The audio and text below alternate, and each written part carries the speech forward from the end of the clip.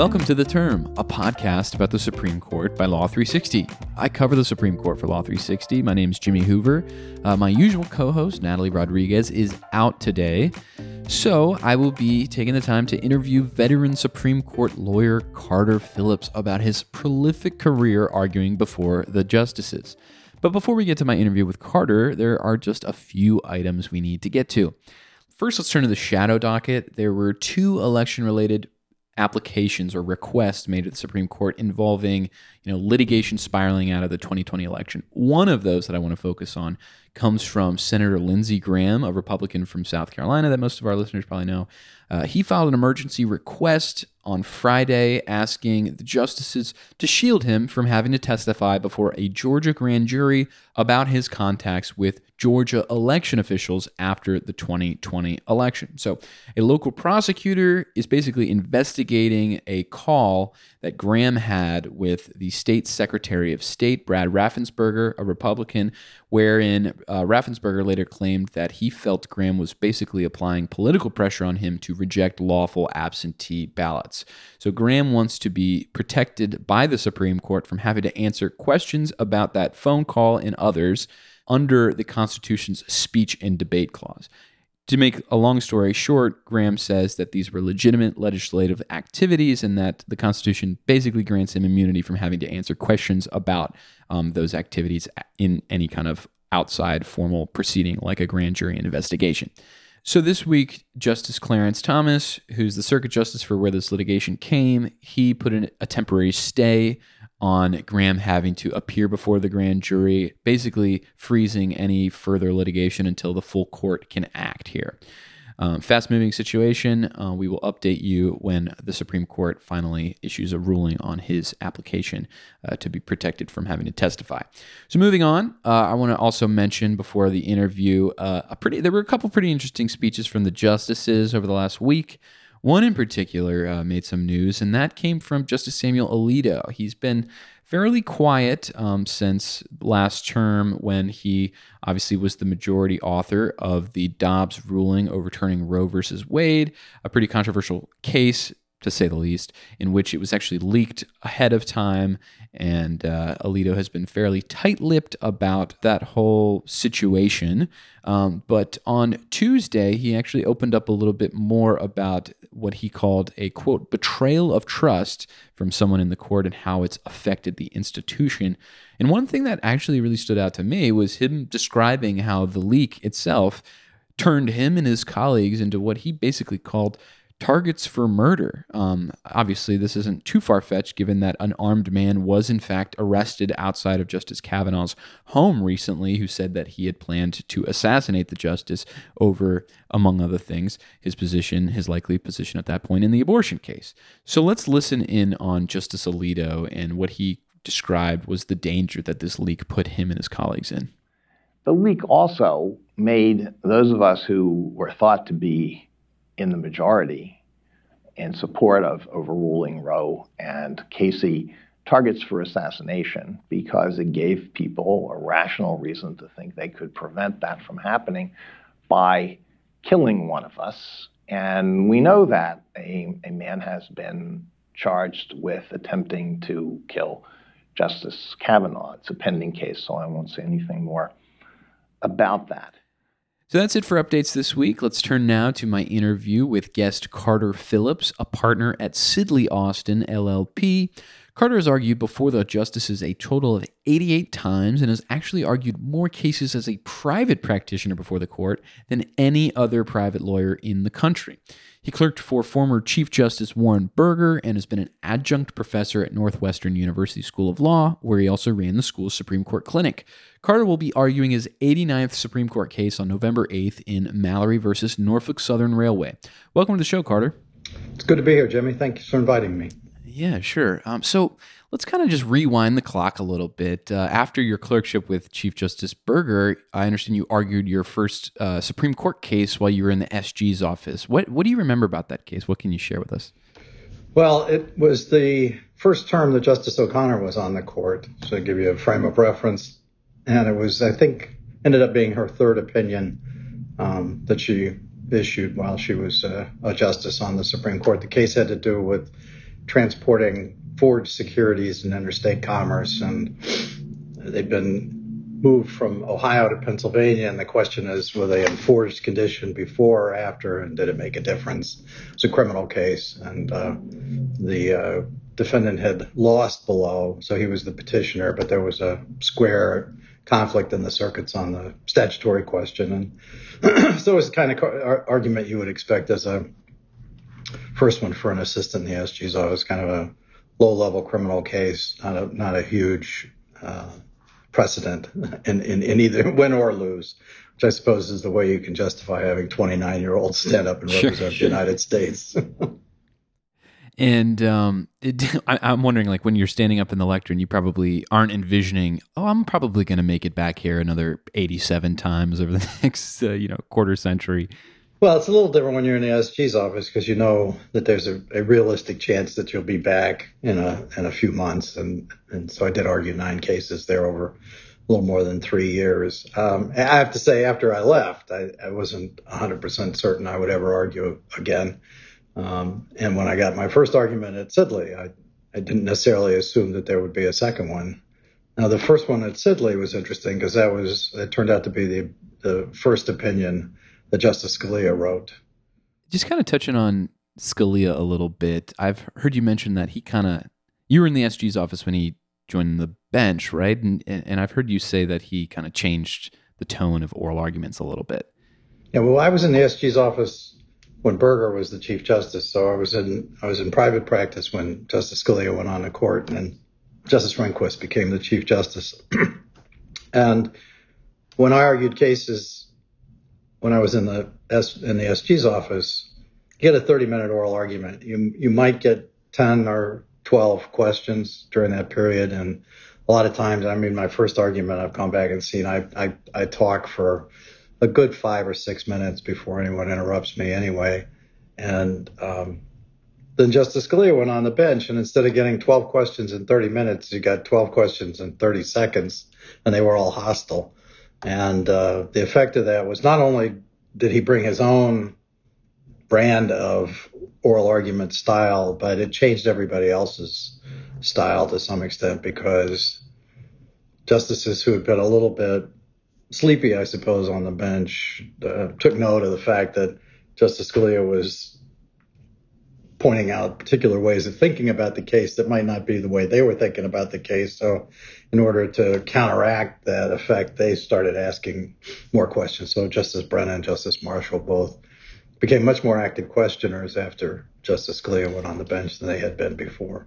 Right, and now it's a famously hot bench, and in fact, the new Supreme Court member, Justice Ketanji Brown Jackson, has made some headlines in recent weeks for how active of a questioner she's been. What have you made of the newest member of the court so far, Carter?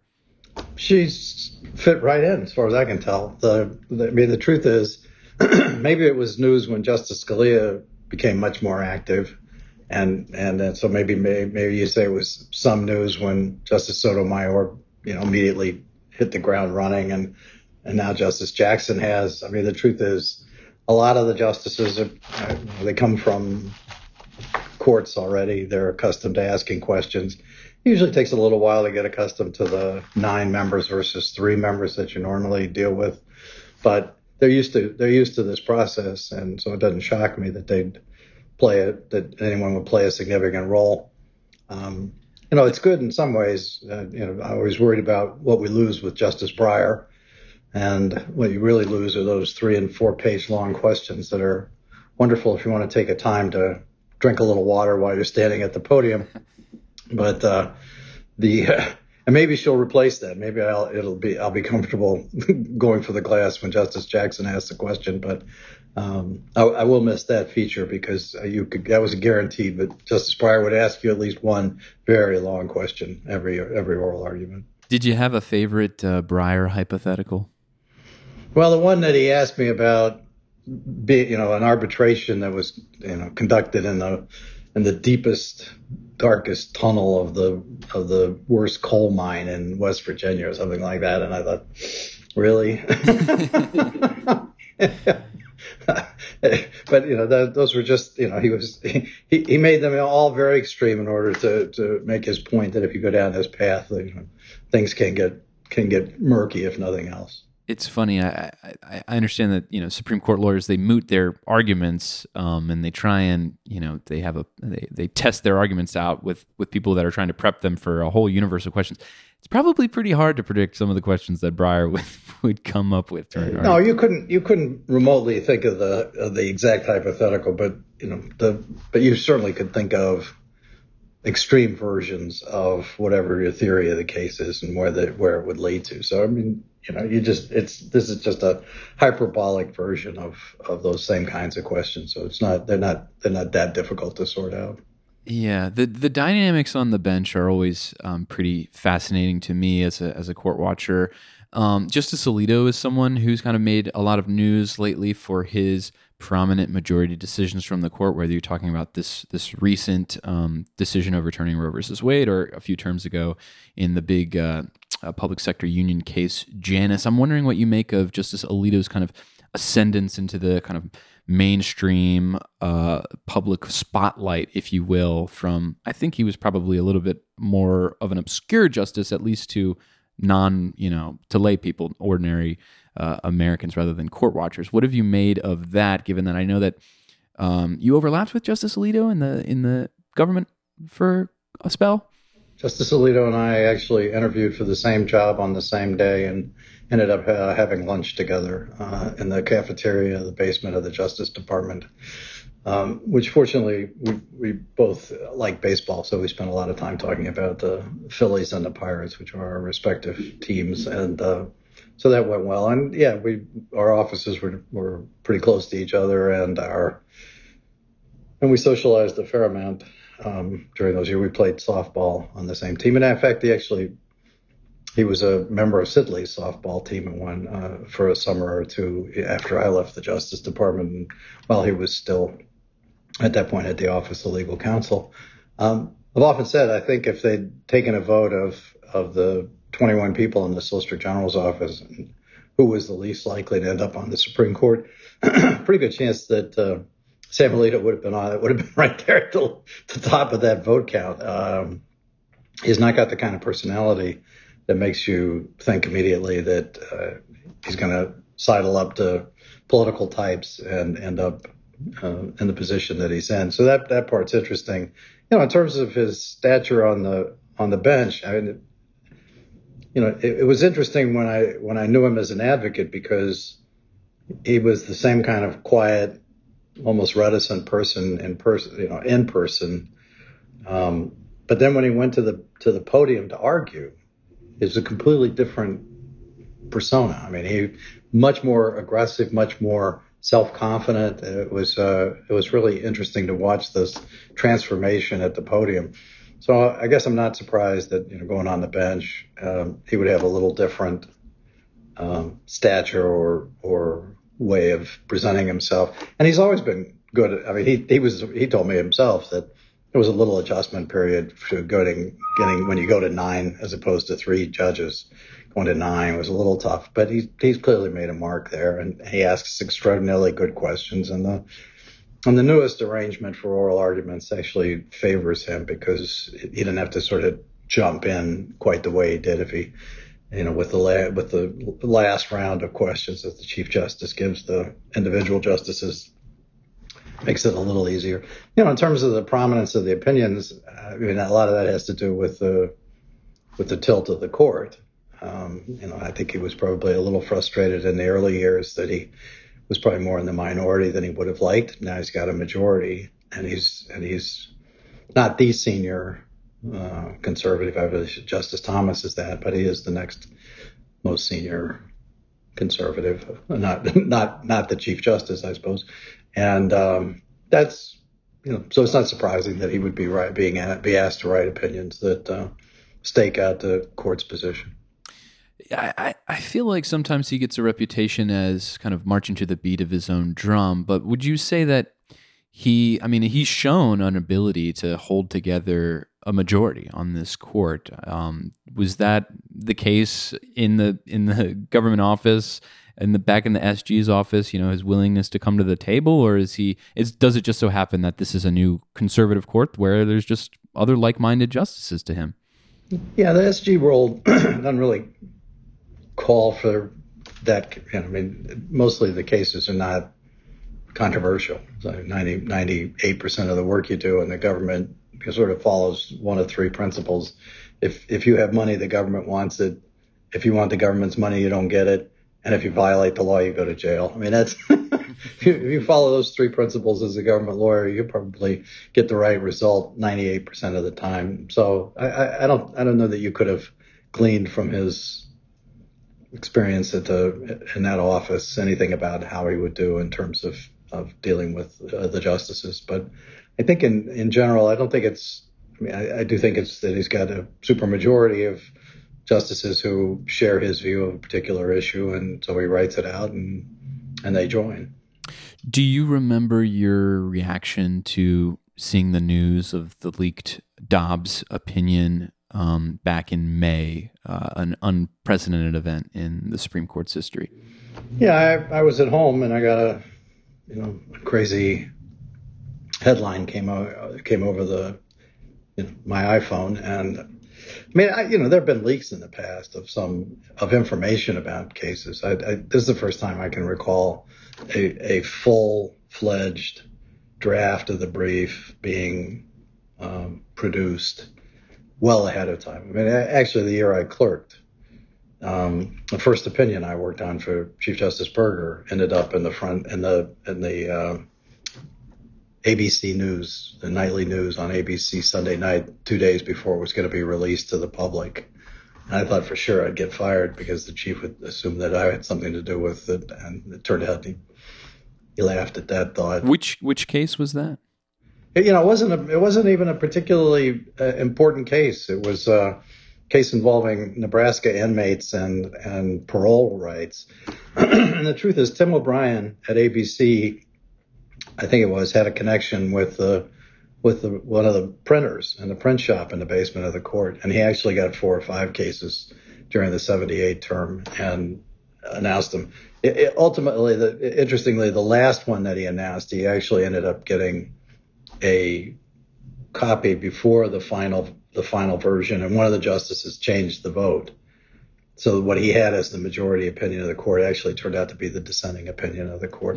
But all of those, those were decisions that were released, maybe a day before the oral argument, the release of the opinion itself. This, a draft opinion that was, I think, drafted in February, released in February. This goes to the public in May for an opinion that almost everybody assumes is not coming out till the end of June. That's unprecedented. Could I ask about those days in the Burger court? I know that people often talk about the book The Brethren having been like kind of an earth-shattering book for the Supreme Court. I think it was published maybe after you completed your clerkship. Was there like a sense in the building that this was coming, or maybe some kind of foreboding about it? Because it was not particularly flattering, obviously.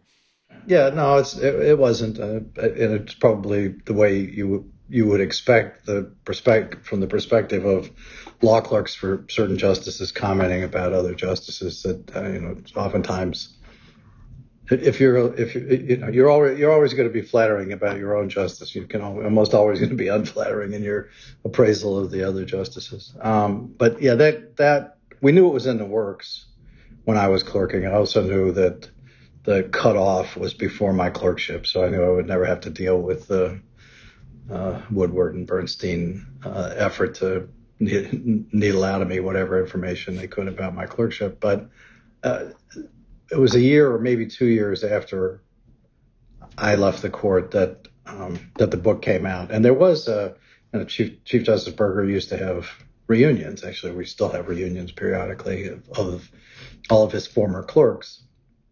And the year after The Brethren came out, there was, not surprisingly, a bit of a debate among the clerks. And it became pretty clear that there was a segment who absolutely had nothing to do with talking to Woodward, and a segment that obviously did talk, because there was one that said anybody who talked should be drawn and quartered and whatever horrible things should be done. And the others would say, well, I'm not sure if that's the right answer if it turns out that the author of the book says that they have quotations from other people saying this and that about the chief. Don't you think we should defend the chief? And it was interesting because Berger's basic take on it all was he didn't have any problem with any of the clerks talking about anything they thought they needed to talk about as long as they didn't actually reveal any of the inner workings of the court's processes.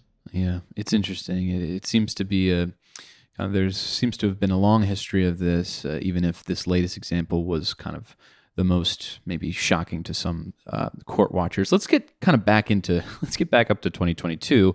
So you're going to be at the court on November 8th arguing in the case, as I said earlier, Mallory versus Norfolk Southern. What can you tell us about this case and why is it important? So if you went to law school, this case will feel somewhat familiar because it's a personal jurisdiction case. So it's the first excuse I've had in close to 50 years since I left law school to have to read Pennoyer versus Neff and get paid for reading it. The issue in the case is pretty straightforward. You have a Virginia resident injured in Virginia or maybe Ohio who sues a Virginia corporation, both principal place of business and state of incorporation. And the lawsuit's brought in the Court of Common Pleas in Philadelphia, Pennsylvania, which would make most people scratch their head and say, doesn't seem to have much to do with the litigation. There's an odd statute in Pennsylvania that allows the exercise of general personal jurisdiction against any corporation that is registered to do business in the state. That's not a single statute. It's a combination of two statutes that affects that. In any event, it's the only state that now has that particular approach. And the reason it's important is that, at least from the business community's perspective, was that the court 8 or so years ago in Daimler took the position that corporations can only be sued for general jurisdiction in the states where they are at home, which is usually either where they're incorporated or their principal place of business. There may be other and unusual circumstances, but that's the basic rule. And this would say that rule doesn't apply if you do business out of state and you're required to register as a condition of doing business out of state. So, for the business community that's concerned about plaintiffs who forum shop, it'd be a big deal if the court overturns, effectively guts the protections of Daimler. Yeah, I could see this being a big deal for the business community. Speaking of business, you're a business lawyer. You represent a lot of corporations before the Supreme Court. I'm wondering, kind of piggybacking off the Dobbs conversation, we've seen a court that's been more willing to revisit precedent in recent years and overturn precedent they disagree with. This is often a conversation around abortion and I guess this term affirmative action, but what is the court's new approach for stare decisis mean for the business world? Is it something to be that they are fearful of or maybe trying to take advantage of? Well, it's probably both. I mean, look, business usually prefers some stability in the law. And so a serious retreat from stare decisis will necessarily signal a substantial instability in the law, or at least the risk of it. And so, to give you a concrete example, the Supreme Court more than a decade ago held that the size of a punitive damage award has to be proportional to the compensatory award. That rule has served the business community well. If the court were to revisit, it's a State Farm case. If the court were to revisit State Farm on a question of, if you go back to 1868, did the 14th Amendment provide a limit on punitive damages that juries could award? I don't know what the answer to that question is, but that's a very different question than the court answered when it issued the State Farm decision. And so if the court were to reconsider that ruling, that would be a huge hit to the business community. Of course, the flip side is there may be some rules out there, securities, antitrust, et cetera, which are more restrictive of businesses, and they might be subject to revision with this court, because the court does seem certainly more open to reconsidering its prior decisions than the court has ever been before. Interesting.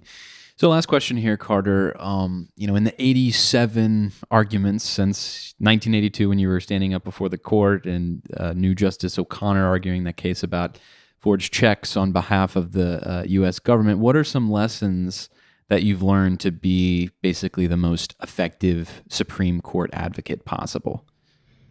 Well, I think the most important problem you have to solve is kind of what of your case can you give up without losing the case. It's incredibly important to understand that. So the metaphor I use, if you're a turtle and you're under your shell, at what point do you actually leave your shell and be exposed in a way that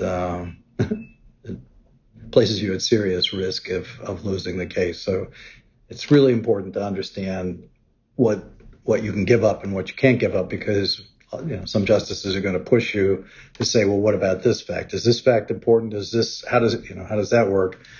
And to the extent that you can honestly say, I don't need that's not critical to me, and be in a position to say that, I think you develop solid credibility with the justices. I think it also helps candidly, if anybody were to say that it doesn't get easier, is wrong. It gets much easier because you just get more comfortable in the environment.